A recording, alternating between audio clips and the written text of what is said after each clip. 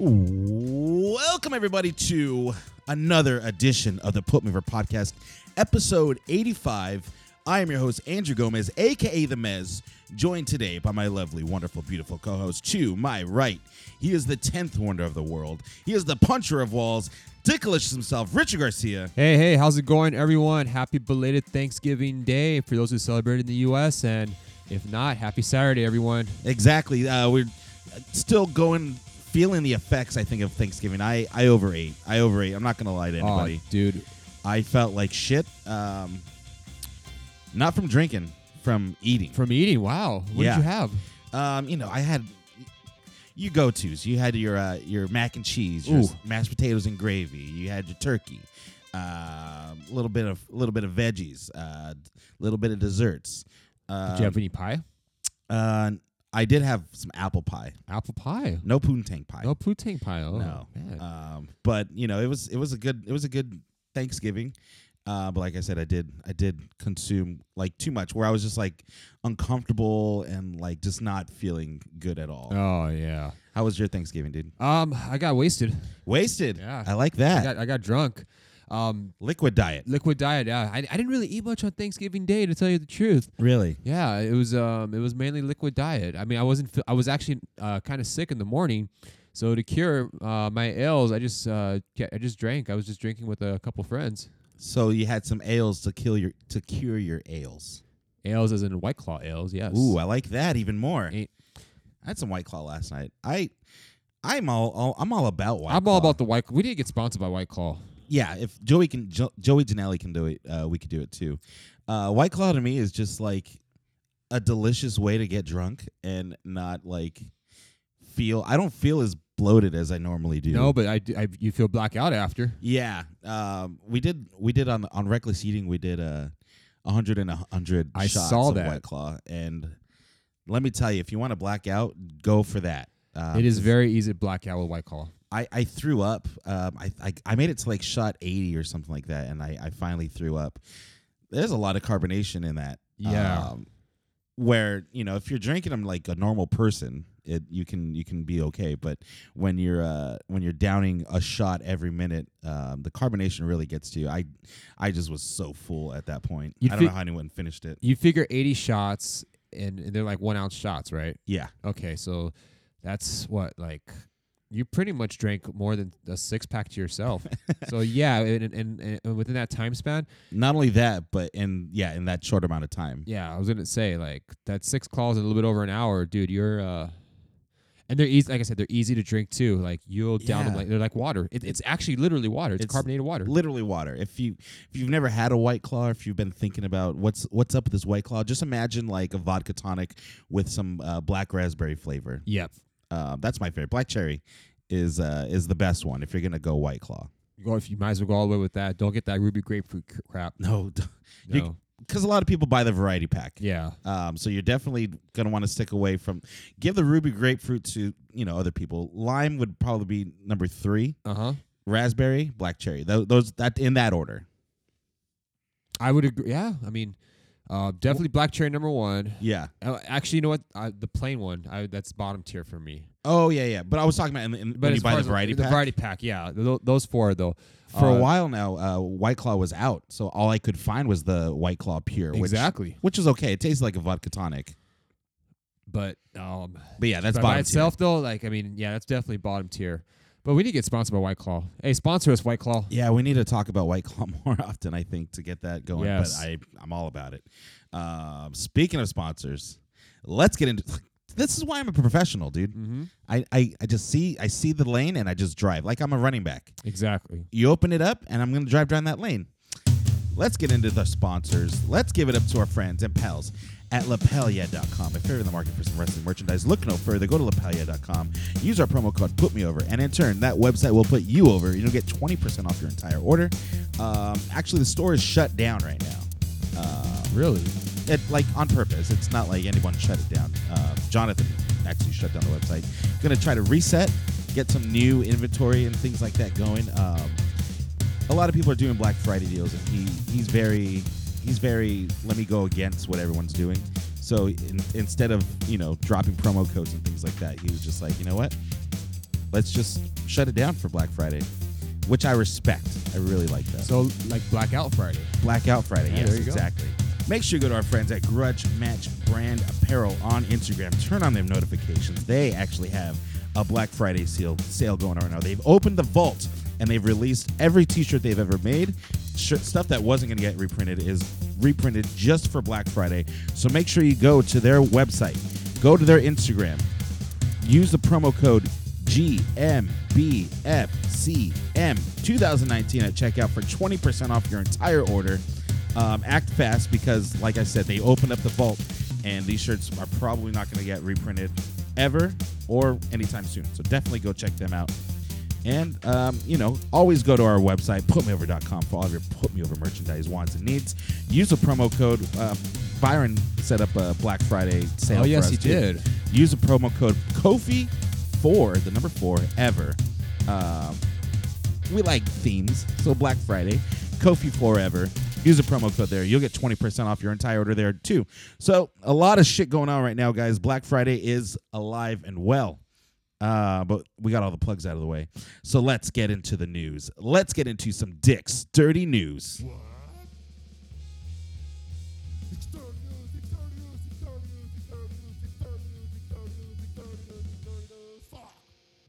Take it away, Dick.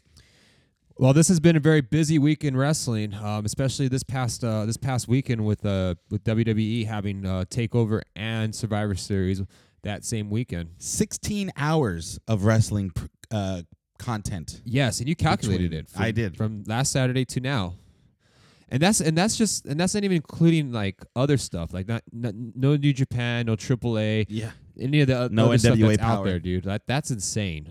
That's just AEW and WWE. 16 hours. That's I insane. mean, majority of it was WWE. Yes. 14 hours of it was WWE. Oh, yeah. So, let's get into it. What happened in the world of wrestling, Dickie boy?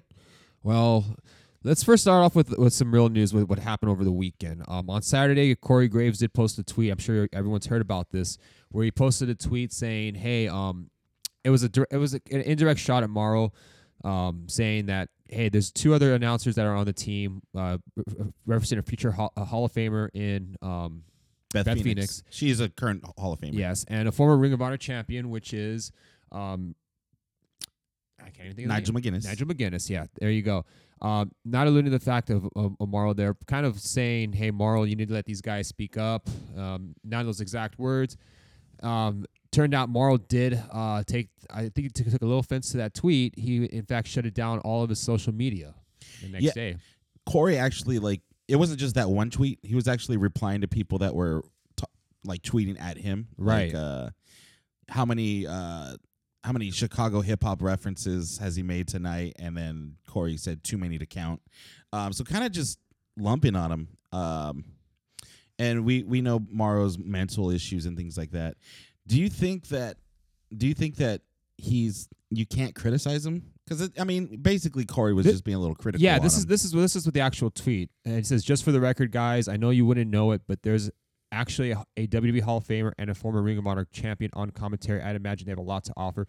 The tweet is still up online, by the way, so it's still there. Now to answer your question, was it to criticize Morrow? It definitely was directed at Morrow. He didn't tag him in it. It was, and he actually didn't tag him in that tweet. No, He did not. Corey Graves, he did go on his podcast a couple days later. who we're at war at right now with. Yes, and issued somewhat of an apology, not directly to Morrow, but an apology to the whole situation, saying that it was supposed to be an angle. I don't think Morrow took that as an angle. I don't buy that. I don't buy that it's an angle either. Like, if it's an angle, you would have some sort of agreement between 2 parties saying, hey, this is what's going to happen. Wink, wink. Go with it. Yes, exactly. And I don't think Morrow got that memo. No, he didn't get that memo. And Corey knows better. He knows that Morrow's had a history of battling depression, and he even had a feeling like this weekend he was going to have some problems. He was going to run into these problems. And I think that's the problem that a lot of people don't have, is that they think, well, Morrow can't take criticism all that well. And I didn't see it as him not taking criticism, but rather, like, there was an issue that if there's an angle, it should have been played out as an angle between those two. There should have been some sort of agreement. Yeah, I mean, when it's coming from a coworker and someone you probably respect and, treat like their word is better than, Joe Schmo talking shit, it's going to affect you. And we've seen, well, me and you have seen the Bipolar Rock and Rolla documentary on Showtime about, Morrow's issues. And during that thing, he basically was just like, there's times where like I'll go and everyone's saying, you did so good tonight. Commentary was on point. Like you fucking brought the house down. But he'll be in his hotel room by himself, just pissed off at himself because he thinks that he didn't do that great of a job, and he takes it really serious. So when you have mental issues like that, and me coming from experience with me, I've had episodes of depression and anxiety, and it's crippling. Yes. So when it comes from a place where you thought you were cool with someone and they indirectly talk shit, and Corey Graves talks a lot of shit about a lot of things. He does. And the thing is, like, and this is another question I have: did he go up to Morrow and address it to him privately? Because if he did, okay, but if he didn't, and he went straight and just did that tweet, then that's the problem that I have, is that he never confronted him about this and never and they never saw eye to eye. And he was supposed to be on Survivor Series. Yes, he was. He was supposed to do a couple matches because the plan in Corey's mind was that he was going to have that tweet attacking Morrow, and then they were going to banter back and forth on Sunday. But, of course, that didn't play out, and WWE's excuse was that Morrow was so excited from the Survivor Series that he blew out his voice. Do you think that was another shot? That was such a bullshit. You could tell it was so full of shit right there. Because the complaint from Corey was that Morrow talks too much. So when the next night were like, well, he blew out his voice, do you think that was like another little shot at Morrow, like, oh, well, he talks so much, he blew out his voice? Yeah, it was a bullshit. It could be. It was a bullshit excuse because no one bought into it. Like, how could you have blown your voice out? Like, from like Marvin Ronaldo's a professional commentator. Like, that would take a lot for him to blow his voice. I never bought it to begin with. Well, then they said he's going to be on NXT this week. Don't worry. He should be fine by next. But he wasn't. But on he was NXT on NXT. Instead, it was Tom Phillips that replaced him. So, he's been out this entire week.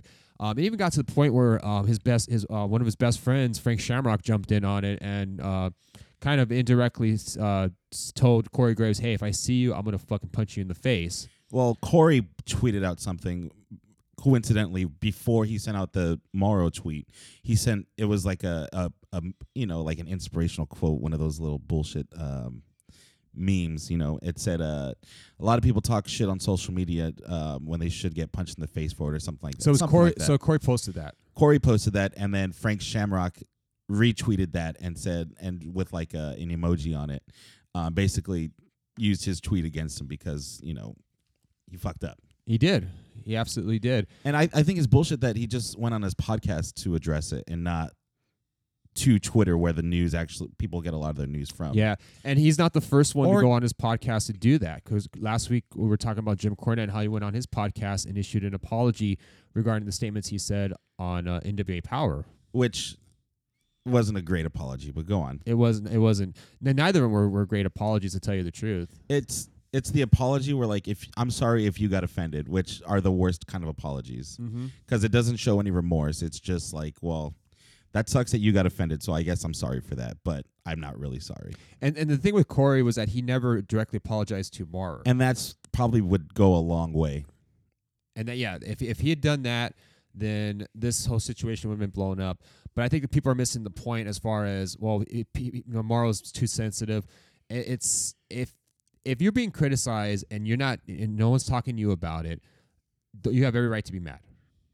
I think you have. Not only that, he battles with depression and anxiety, man. Like I said, I deal with it too, and like sometimes things get to me, and like where I'm just like so like I don't even want to say anything, like, because I'm like I just feel like I fucked up so bad. There's no coming back from it. Right. It's a mental game.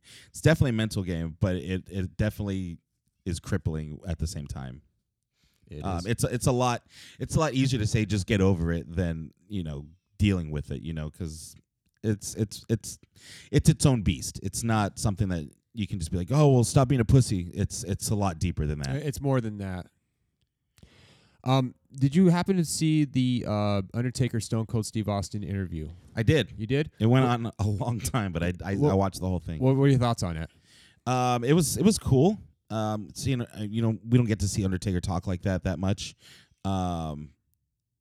He had a lot of cool stories. The concussion story about what happened at WrestleMania 30 was eye opening. That he didn't remember anything. He remembered showing up, but everything after that is like blank. It was a blur. He doesn't remember anything. He said he's watched the match like 15 times and he doesn't remember anything about it, which is unfortunate. And it's probably for the better. Yeah, I mean, well, when you're concussed, you're an autopilot. But I thought it was cool. It just reminded me of two friends talking it up. Mm-hmm. Stone Cold apologized for their stinker that they had at SummerSlam. 98. He apologized for that because Stone Cold Steve Austin was concussed during that match too. Undertaker did his like hair flip thing, caught Stone Cold right under the jaw and knocked him out on his feet. So after that, he was like, that match was the shits, and I'm sorry that happened. And I didn't think that was a bad match. I thought that was a. I didn't think it was that bad either. Yeah, it wasn't that bad from what I remembered. But knowing that Stone Cold was knocked out during that match, yeah, I was gonna say that's actually more impressive on Austin, that he just was able to keep going. It's just that mentality you have as a wrestler. You just, it's second nature. Yeah. But yeah, I thought it was cool. Like I said, they were taking shots of Jack Daniels, just shooting the shit, shooting the breeze. Oh, that sounds awesome. Yeah, because I watched a little bit of it, and I like Undertaker in this format when he comes off with very, very genuine. He's got a lot of stories to tell. I mean, I like the fact that he's like, Vince believed in me when other promoters were like, you'll never draw a dime. Vince believed in him because Stone Cold was like, what did you think when WCW was beating our ass every week? Did you ever want to go? And Undertaker just said, I never wanted to go because Vince believed in me and I wouldn't abandon him like that. So like that just goes to the character of Mark Calloway. Mark Calloway? Yeah. He was loyal to the end because, I mean, there was a rumor, and it was perpetrated by Kevin Nash, that Taker was very close to signing with WCW actually as late as 2000. They were trying to get him over to WCW. But that didn't work out, and he ended up staying with WWE. That wouldn't have been good. That wouldn't have been good for Taker. It wouldn't have been good for WWE. That's a huge name to get over. But they would have fucked up Undertaker so bad. Probably, yeah. Same with Shawn Michaels. They would have fucked up Shawn Michaels, I think, too. They fucked up Bret Hart. I mean, how do you fuck up Bret Hart? They found a way. What else we got, Dick? Real quick, we did mention a while back about Kylie Ray, how she left AEW under mysterious circumstances. She did release a statement on her social media saying that she was back. Can you pull it up real quick? Okay, perfect. So she did announce it on Instagram, and I'll just read it real quick. She wrote, "I don't know how to start this, and I can't speak on others' behalf. So I can only speak for myself and what's in my heart. I don't know many rumors and honestly try to stay away from everything, obviously, but here, nobody made me leave. AEW took my career to new levels, and I'm beyond grateful for every opportunity and experience that has come along the way and wish nothing but the best. It's a great group of people who truly love wrestling and just want everyone to succeed." And then just basically ending it off by saying, so instead of bashing, let's just love one another, appreciate what we have, or something like that. LOL, sorry, I'm awkward. So she was, so basically, she's just saying that she left under her own circumstances, and that there have been rumors that are going around as far as why she left, and she went and shot him down, saying, no one made me leave other than myself, and I just needed to take a break from the company, and it sucks that she left under those circumstances. I think that could have been avoided, but she needed to find a way to be herself and be healthy. Similar to Morrow. Yeah, exactly. Just had to take a step back and kind of take care of themselves, which is fine. I'm glad that she cleared the air, because the Jericho thing was nonsense. I knew it. We knew it. And we didn't want to report it either, because there wasn't a whole lot of smoke to the fire. Yeah. But yeah, I'm glad that she's doing well. Maybe she'll come back one day. I think she will. I mean, right now she's currently in Impact. I think she has a lot to offer for Impact, and she's still young, so there's still a lot of time for her to come back. It doesn't have to be AEW. It could be NXT for all we know. It could be NXT. That would be crazy. That would be one of the first people to leave AEW to go to WWE. That's true. That would be crazy. What else we got, Dick? Well, I mean, I think let's just get into the Survivor Series weekend. What'd you think of both shows? I thought they were both really good. I was a big fan. The War Games show was great, top to bottom. Mm-hmm. Survivor Series was good. There was some stuff that I didn't really care for, but other than that, I thought both shows were great. Yeah, I mean NXT, you can never go wrong with Takeover. There's never been a bad Takeover, and for this one, I was a little concerned because the focus was on the Survivor Series, but NXT's portion, they delivered. They hit a home run out. All their matches were very, very good. To great to. Both War Games matches were phenomenal. If you had to pick, which one do you think was a better War Games match? I like the men's War Games match better. I mean, the air raid from the top of the cage was fucking insane. That was insane, and that was dangerous. That was the moment of the whole weekend for me. Adam Cole could have really gotten hurt for that, but I thought the right team won. And the right finish as well, because after you do an air raid from the top of the cage, you should can't not kick out of that. No way. No. But yeah, I mean, overall, I really liked. I thought War Games was the best. It was, and it definitely showed NXT. They're on the rise, and that they're the A brand. You look at Adam Cole had an MVP performance this weekend, and really in November in general. He's just had an amazing run in November. He's on another level right now, dude. He absolutely is. Saturday, he was involved in War Games. He took that dangerous bump, and then on Sunday he had an amazing match with Pete Dunne. I thought that was the match of the night on Sunday. Match of the night on Sunday. Yeah. I knew Adam Cole was going to win that match, so I wasn't like. I mean, you had to. You had to. I mean, I had no doubt he was not going to lose the belt. But I was just amazed that like he was able to do back-to-back performances like that. Yeah, it was crazy. The MVPs from NXT: Adam Cole, Keith Lee, Rhea Ripley. Yes, those are the top three. Vince is very high on Keith Lee and Rhea Ripley.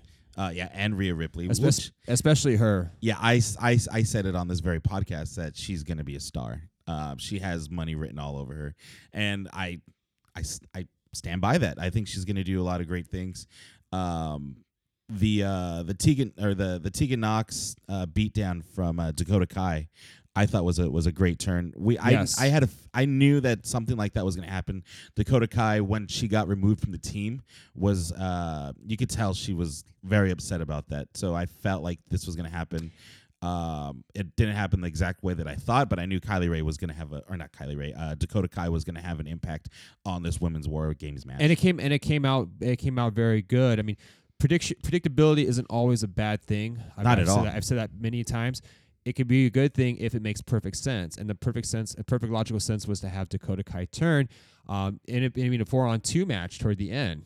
And somehow the babyfaces won. I thought that was a little bit surprising that the babyfaces would win under those circumstances. Yeah, I did too. But it did make you do want to make a new star with Rhea Ripley. And Candice LeRae for that matter. And to a lesser extent, Candice LeRae. So we know where they're going with the women's division. It's just it's gonna be Rhea Ripley and Shayna Baszler down the road. Yeah.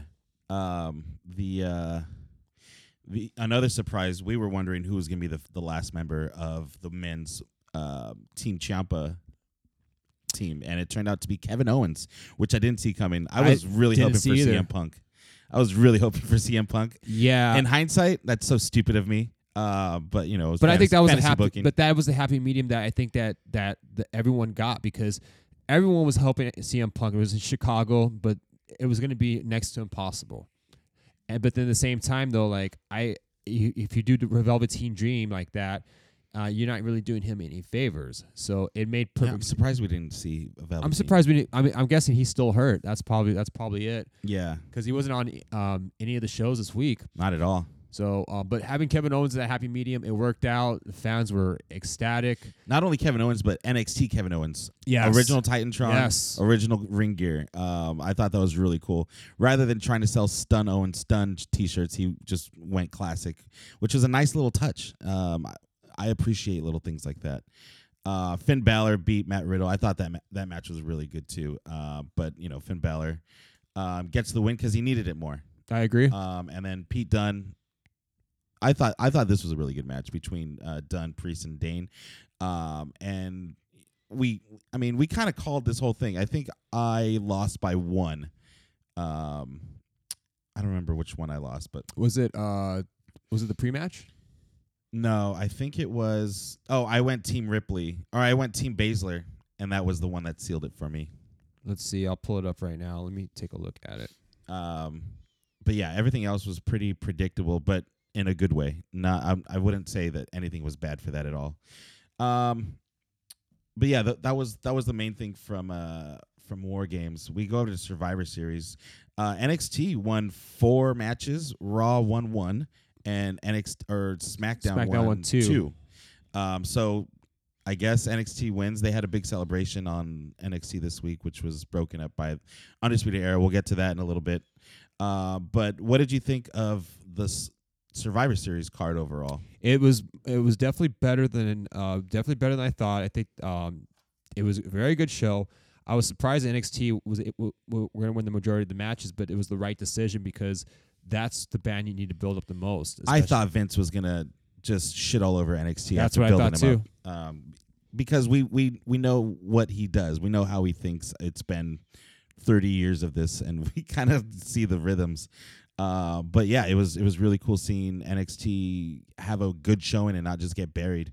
And they won the important matches too as well. Yes. Team NXT, which turned out to be Ripley, Belair, LeRae, Shirai, and Toni Storm for some reason, beat. It's always great seeing Toni Storm though. Always great. Yeah, she's another one that has money written all over her too. But when I looked at the teams, that was the strongest team out of all of them. I mean, for the women's team, yes. You look at Team Raw. I mean, Charlotte, Asuka, and Kairi Sane are killers. SmackDown, you really just had Sasha and to a lesser extent, I mean, maybe Nikki Cross. Everyone else is just they're not quite at that same level. Dana Brooke really. Yeah, Brooke wasn't gonna win anything, dude. I'm surprised. I'm surprised they didn't put Mandy and Sonya on that team. Especially because they're a tag team. I think a tag team in a Survivor Series match is a good thing. Yes. But yeah, that's pretty wild. Viking Raiders beat the New Day and Undisputed Era, which was interesting. I missed that one as well. Dick, you got me by a couple. So you are the new pay-per-view champion for now. Congratulations. So the next one. Yeah, it was. I mean, it was easy to call take over, but the Survivor Series was a lot harder because you had multiple outcomes, multiple possibilities. So it was going to be a little bit more difficult. But as I said, it was a great show. What did you think of the Fiend and Daniel Bryan? It was the best match that Bray Wyatt's had so far as the Fiend character. Daniel Bryan got a lot of offense. He got offense in, but there was just I didn't buy the fact that he was gonna win the belt. And still with the red light. They're gonna keep using the red light. I don't like it. It's very distracting. I think it's hurting the matches more than anything because a lot of people, instead of talking about how good the match is, they're just complaining about the red light. Brock Lesnar beats Rey Mysterio. I had Rey winning this one as well. And it goes really close. I thought there was a few close pinfalls that I was like, oh shit, Rey's gonna win. Dominic got physical for the first time. We saw a double 619. He gave a frog splash off the top rope. I thought he did a very good frog splash. Oh, it looked awesome. He got some serious air. But Brock Lesnar is Brock Lesnar, and we can't ever forget that. So we still have him as the world champion. I thought that was a little short-sighted from WWE, especially with that tour coming up in Mexico. Been really good to have Rey Mysterio as champ going into that. But it is what it is. And then Team SmackDown beats Team Raw and Team NXT for the men's. Roman Reigns and King Corbin are gonna go off in a program now. It seems like Roman super. I mean, They've been going into the program for this past year, from what it looks like. yeah. Braun Strowman got counted out, which I thought was really weird, especially in an elimination triple threat match. I didn't think countouts were a thing. In triple threat matches. I mean, in the Survivor Series, yeah, you can get eliminated via disqualification or count out. But triple threat matches, though, it's usually no disqualification. That's my point. Like, yeah, it was weird. But other than that, that was the shows. They were good. They were both really good. I thought the women's main event, I thought that was disappointing. Yeah, it looked funky. Vince thought it was very disappointing too. Apparently, he was really pissed off backstage. It did look clunky. There was some weird spots here and there. I honestly don't remember that much. All I remember is Bayley tapped out to Shayna Baszler. Which the right person won.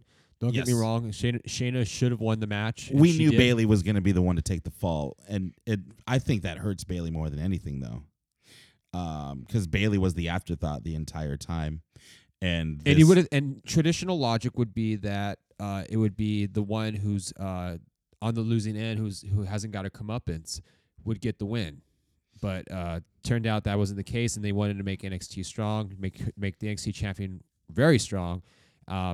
Just the placement, like I was expecting maybe something bigger. I think a lot of people were expecting maybe a Ronda run in. Yeah. To see where this is going to go, because you have two of the four WWE horsewomen in the ring, and then you have Shayna and Marina and Jessamine in the back, and so it would make natural sense to have Ronda come out and to not only get revenge on Becky, but also to help her friend win the match. That would have taken them a little bit of effort, which They were the last match on. yeah, I don't know, something like that would have really put it over the top for me personally. But yeah, that was that. What anything happened on Raw? I don't remember too much happening from Raw. Rey Mysterio is the new United States champion. Yeah, he didn't quite win the WWE title on Sunday, but he did get a consolation prize in the U.S. title. Just long story short, he was involved in a fatal four-way? Yeah, something like that. It was a fatal four-way. All I know it was that he won the match, and then he wrestled AJ. He did get a lot of help though from Dominic. A lot of help. But Which, it's a nice moment for Ray to regain the champion. and a RKO from Randy Orton. And Randy too. Orton too. So I think we're gonna get a AJ Randy Orton program going. I think they didn't they wrestle this past year Yep. at WrestleMania? They're gonna do it again. Okay. Well, But roles reversed. I Okay. think AJ was the babyface at that time. that's right, he was. So we have a new United States champion. Let's talk about this Seth Rollins heel turn. Do you think it's a full heel turn, or do you think it's kind of just setting up something else? I honestly don't know at this point, because when he did come off as a dick, and he definitely put the blame on everyone else other than himself for Raw's failures. But no one really I didn't buy into this whole brand rivalry, dude. Like it's just so manufactured. Like, why do we even care about it? Like, you guys just had the draft 1 month ago. I mean, Seth, I can understand, because he's been on Raw for a while. He's been the main guy on Raw, so he does have somewhat of a gripe. But the way he comes off, it's almost 2015 Seth Rollins, where he was just like, I think at his peak as a heel. That's when he was his best. That's when he was the best heel. Yeah. He had J&J security and all that stuff. He comes out, basically just runs down the entire Raw roster, says everyone sucks except Becky Lynch. He didn't say her name. But it sealed it for me, because he kind of seemed like he was being a dick, but then he really solidified it for me when he told Ray, like, you couldn't even be Brock Lesnar with your help from your stupid kid. I was like, okay, we're going there now. He did go there, yeah. But it's just like the way he wrestles, though, it's almost like a baby face. Like he does his baby face spots. It's, I don't know. I mean, I think he is better off as a heel for right now, because he's not getting any fan support right now. Whatever good graces he had with the fans, it's gone. Well, I think they're gonna lean into it now. They know that the crowd's turned on him, so what better way to really get that heat than to turn him? Just make him. You might as well at this point, which which they should, because he's just like they're not going. He's not going anywhere. He needs to freshen up, and I think him going back to a heel would be a very, very helpful situation. We had a returning Matt Hardy on this show too. Not really the pop I thought that he deserved. It's good to see him. He looks like he's in good health. Yeah, he's not. Remember, for a little while there, he was like limping pretty much wherever he was going. He could barely walk. But he looked really good on this. He went back to his Hardy Boys, the Hardy Boy era. I mean, he still did the delete, but it's very not really pronounced.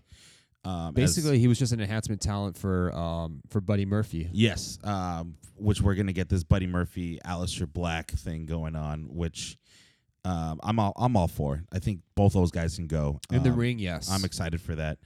And then after that, we had the blah blah blah blah blah. Oh, this Rowan definitely has a rodent in there. Eric Rodent. Eric Rodent is, I think, that has to be where they go. He beat, fucking enhanced. He does look like a big rodent. But yeah. Anyways, Seth Rollins versus Kevin Owens. I thought this was a really good match. The build very sports entertaining. The build up to this was that in the opening segment, Seth ran down everyone and asked everyone if they wanted anyone to speak. Everyone just started taking off. But Kevin Owens came in the ring, and as he was gonna speak, instead gave Seth Rollins a stunner, which set up the main event for the night. Yes. Kevin Owens wins by DQ, but with the help of AOP coming in to help Seth Rollins. Are they together? Because Seth Rollins did go after them, right? After the match, or he got beat down by them. Or no. I take that all back. They just looked at each other awkwardly and left the ring. I thought it was interesting when AOP had a match earlier in the night. They weren't dressed like the Shield like they were before with like the tactical vests and everything. No, they changed their gear, and I think that is a reason. I think the reason why is because they don't want it to look like the Shield 2.0. That's true. But I think at this point, I mean, I think Seth does work best with a faction. Yeah, him as a heel by himself. He needs someone there with him to watch his back. I mean, look at J&J Security. Look when he was with basically with the Authority. The J&J Security just got evolved into AOP. Yeah. They use the Moonstone. It's super effective. So this is where we're going. We're gonna find out what happens more next week. I'd say run with it. Run with Seth being a heel. I'm all for it. Let's get into what happened on AEW.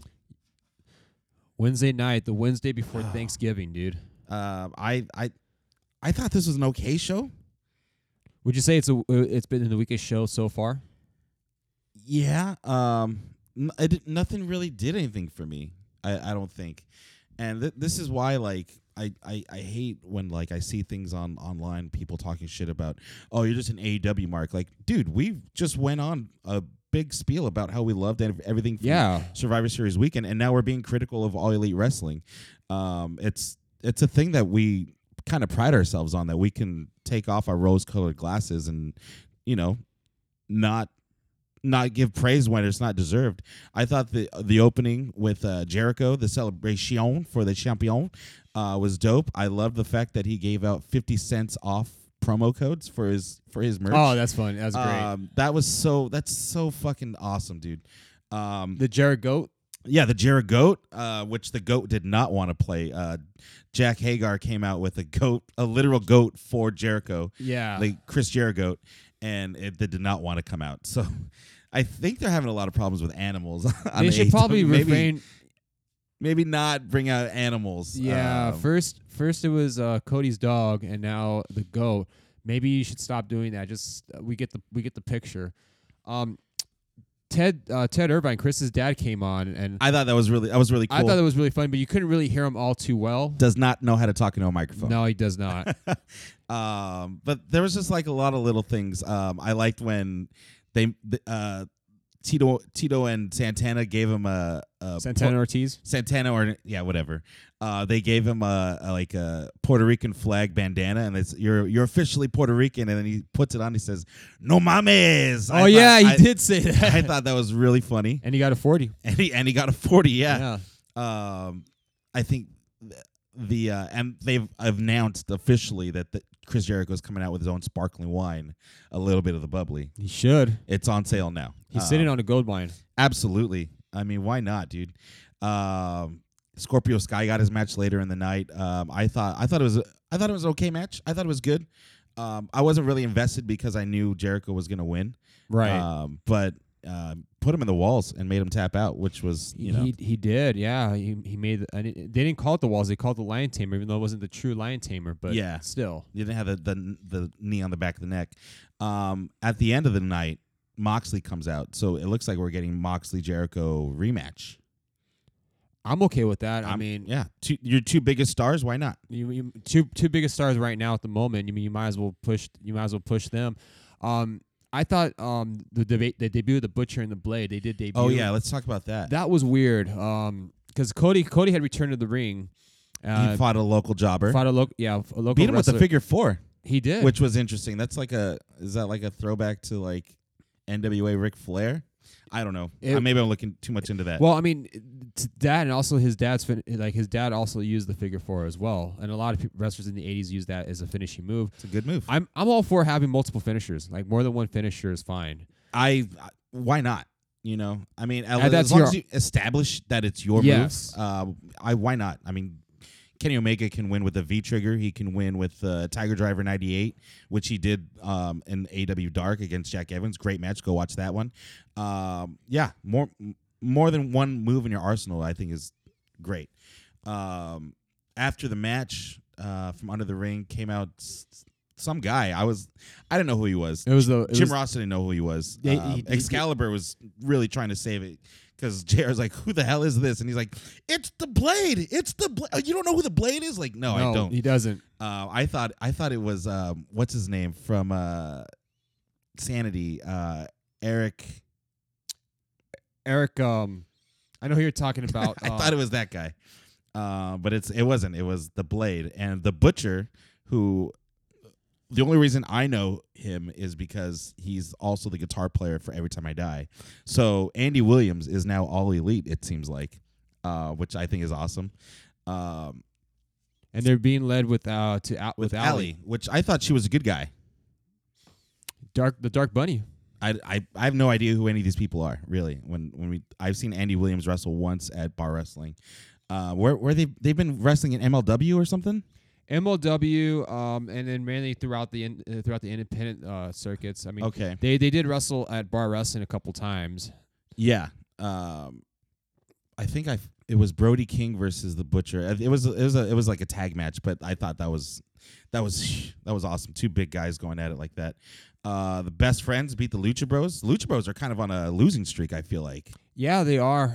I think they're just, and I think this is kind of a thing with AEW is that I understand what they're trying to do. They're trying to get the new guys over at the cost of the established talent.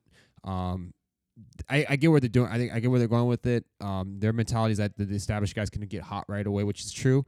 But at what point are you going to say, hey, we need to kind of let these guys as well, like the established talent, know, like, hey, they're a threat as well. But I get the logic behind what they're doing. Kenny Omega versus Pac again. He won with a roll up. Crucifix roll up. I thought it was a good match. Really surprising finish. I didn't think it would end in a roll up, but I mean, they can't always win with a finisher. You gotta show that you can out wrestle someone, and not just like, hit them with the one wing angel. MJF won the Diamond Ring, $42,000 ring, more expensive than a Super Bowl ring. And it's a heel thing to have. Yeah. I knew he was going to win this match. DDP got a little physical with him. With Jake Hagar, he came out, or not Jake Hagar, Wardlow. He came out to intimidate DDP, and DDP basically said, "You don't want me to have to whip your ass. You don't want to get your ass beat by a 63-year-old man in front of the world." I thought that was really funny. He did hit Adam Page with a shitty crossroads though. Yeah, really shitty crossroads. They called it the double cross, which I think is really. I think which is a nice very appropriate touch. Move. Yeah. Yeah.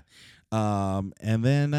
Do you think it was a shitty? Do you think MJF did it shitty intentionally, or did he mess up on that one? I don't think Hangman knew what was going on. I think Hangman just took it awkwardly. Okay. And then one thing I didn't like is that the Inner Circle always comes out for a beatdown just for them to get beat down themselves. They try to jump Dustin Rhodes, who was cutting a promo, and then the Young Bucks came out to help out. And then, the whole Inner Circle comes out minus Jericho, and they fight them all off.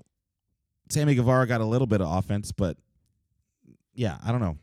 This has got to lead somewhere, though, because it's definitely going somewhere, but I just feel like they got to make these guys look a little stronger than just fighting them off every week. Because I feel like with it's a combination of the faces. We got Dustin Rhodes, the Bucks, Cody going up against the Inner Circle. It's got to lead to somewhere. It's got to lead to to a 5-on-5 match or a 4-on-4 match, and maybe this is where we would have the Inner Circle go over. Yeah, which it's going to lead to that. Bash at the Beach, is that coming up next weekend? No, that's actually going to be a themed Dynamite, yeah. which is going to be on January 15th, and that's going to be before the Jericho Cruise. The Jericho Cruise, actually. Okay, so that's going to be in Miami, and then the Jericho Cruise is going to leave that weekend, right? Yeah. I hope that they film some stuff on the Jericho Cruise. I think they should. The Jericho Cruise. If they can't do a live episode, definitely you want to film what you can and show it on an episode of Dynamite. I just think it would look really cool seeing them wrestle on a boat for TV. Yeah. I think that would be really cool. Because it's never been done. It has never been done. No, it hasn't. I mean, WWE used to have those cruises. I think WCW did too, but they didn't air anything from them. At least I don't recall. I forget what it was called. It was like a corny name for the Bruise Cruise. That's what it was called. Oh, super corny. Very nice. I see what they did there. Let's get to NXT. I thought NXT started off really hot. NXT was celebrating that they're the dominant brand, just for an Undisputed Era to come out no. We are the dominant brand. You guys were there, but if it wasn't for us, you wouldn't have won anything. And that just led into a tag match for the NXT Tag Champions. Undisputed Era versus Keith Lee and Dominik Dijakovic. I thought this match was awesome. This was a great way to start off NXT. Great way to start the match off, but it did end. It did start with a little scary as Bobby Fish had to be removed from the match. What happened there? I missed that part. It looked like that. If I remember, he was going for. I think he got thrown over the top rope, either by Lee. I think it was by either Keith Lee or Dijakovic.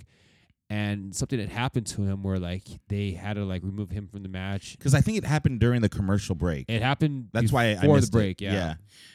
So you had to have. Let me see.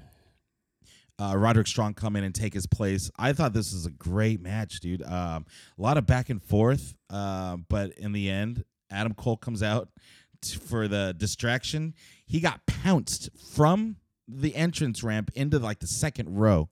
There was plants there to catch him, but just the visual of that looked fucking awesome. So what happened was that he did land awkward on a Kyle O'Reilly after being tossed out the ring by Keith Lee.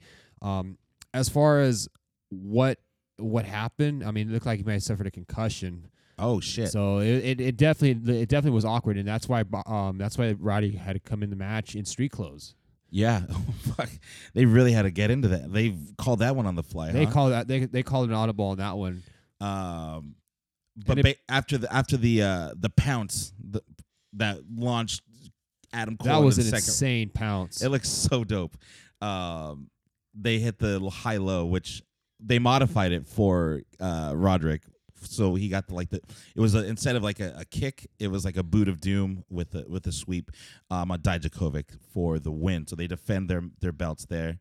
After that, Dakota Kai and Candice LeRae I thought had a really good match too. I really like this new side of Dakota Kai, this dark side. Yeah, she needed a character change. Absolutely, because she was kind of just in the mix. She wasn't really doing anything spectacular.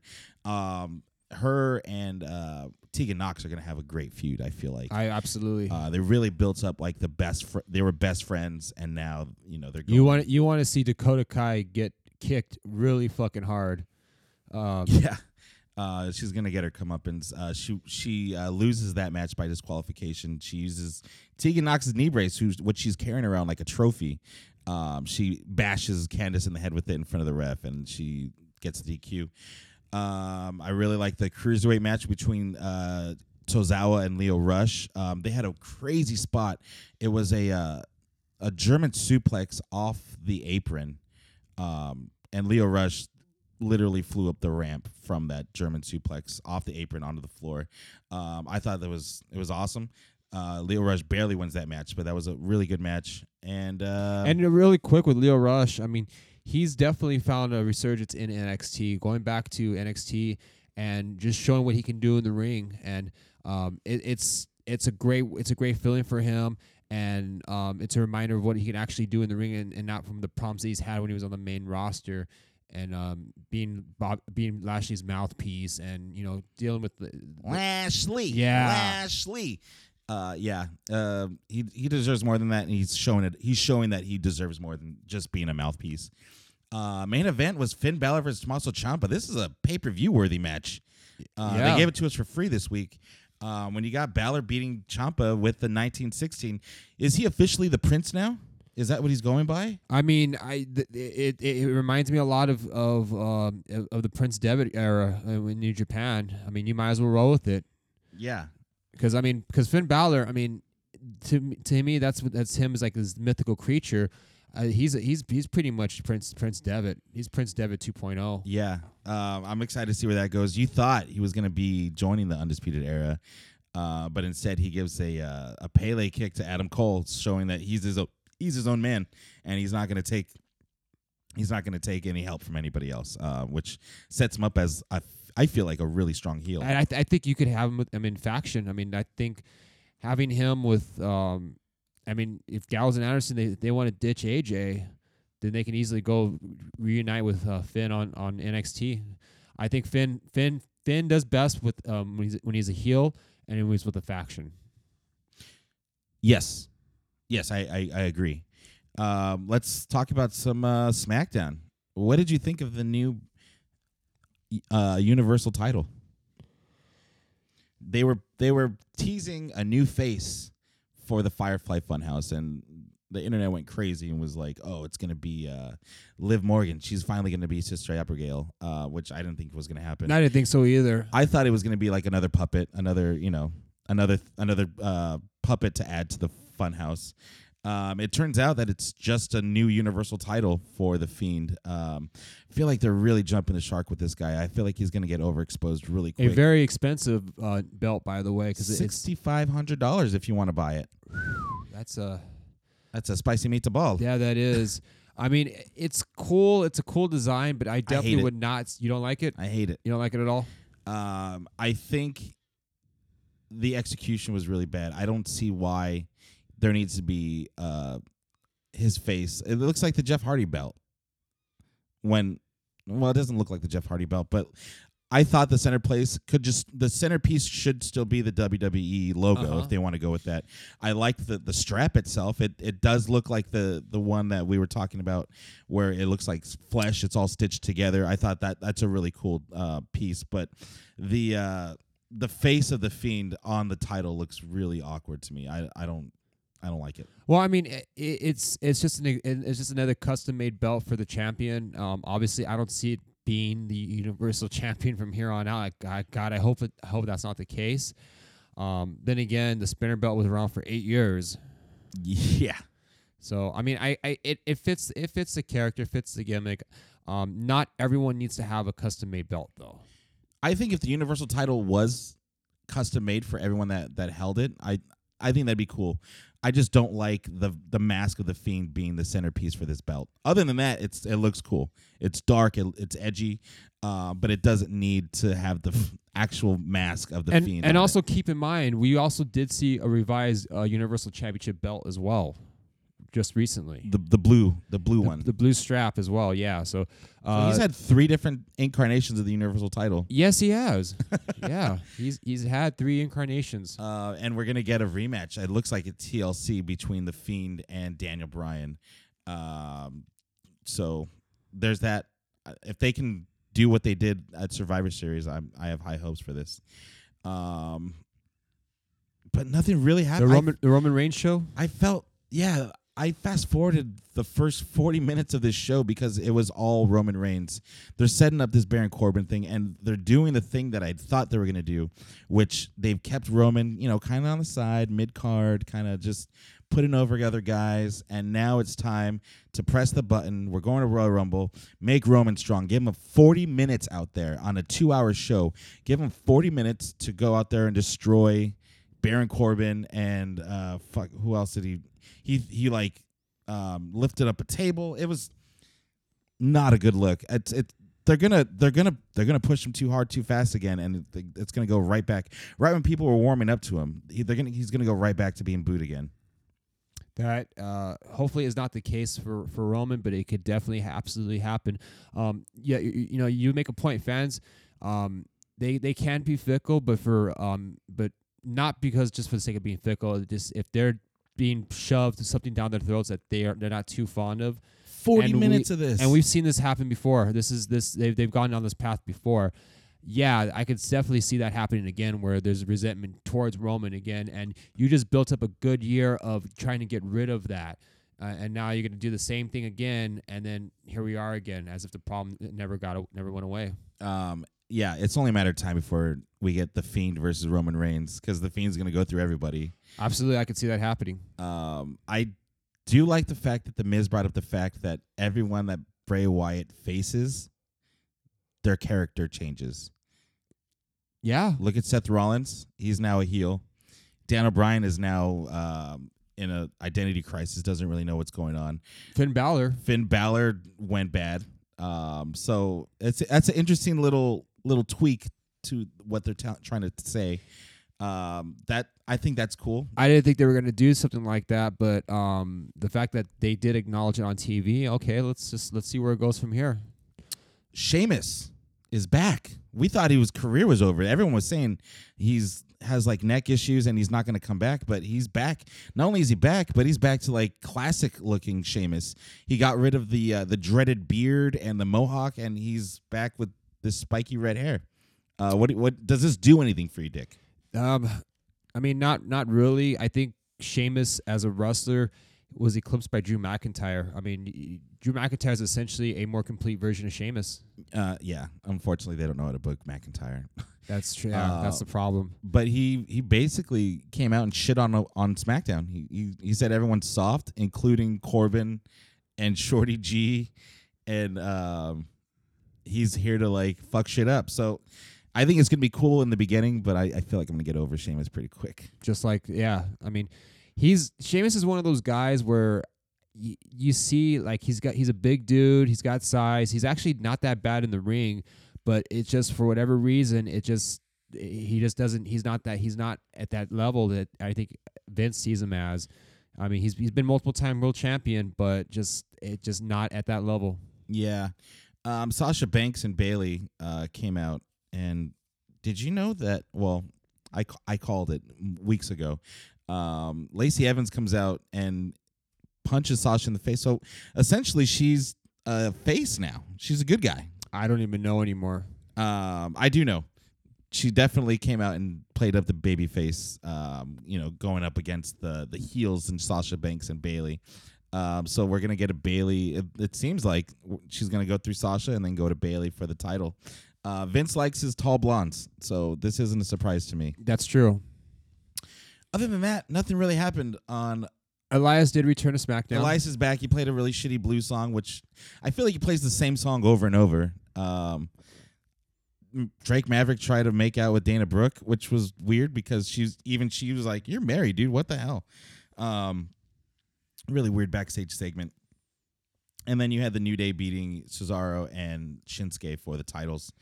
I fast forwarded this match because I knew that the New Day wasn't going to lose this. And I just feel really bad for Cesaro, man. He can't win. He can't win anything. He can't win at all. And now that he's with Sammy, who doesn't win anything, and Shinsuke, who barely wins anything, I feel like they could really make this stable strong. These are three of the best guys.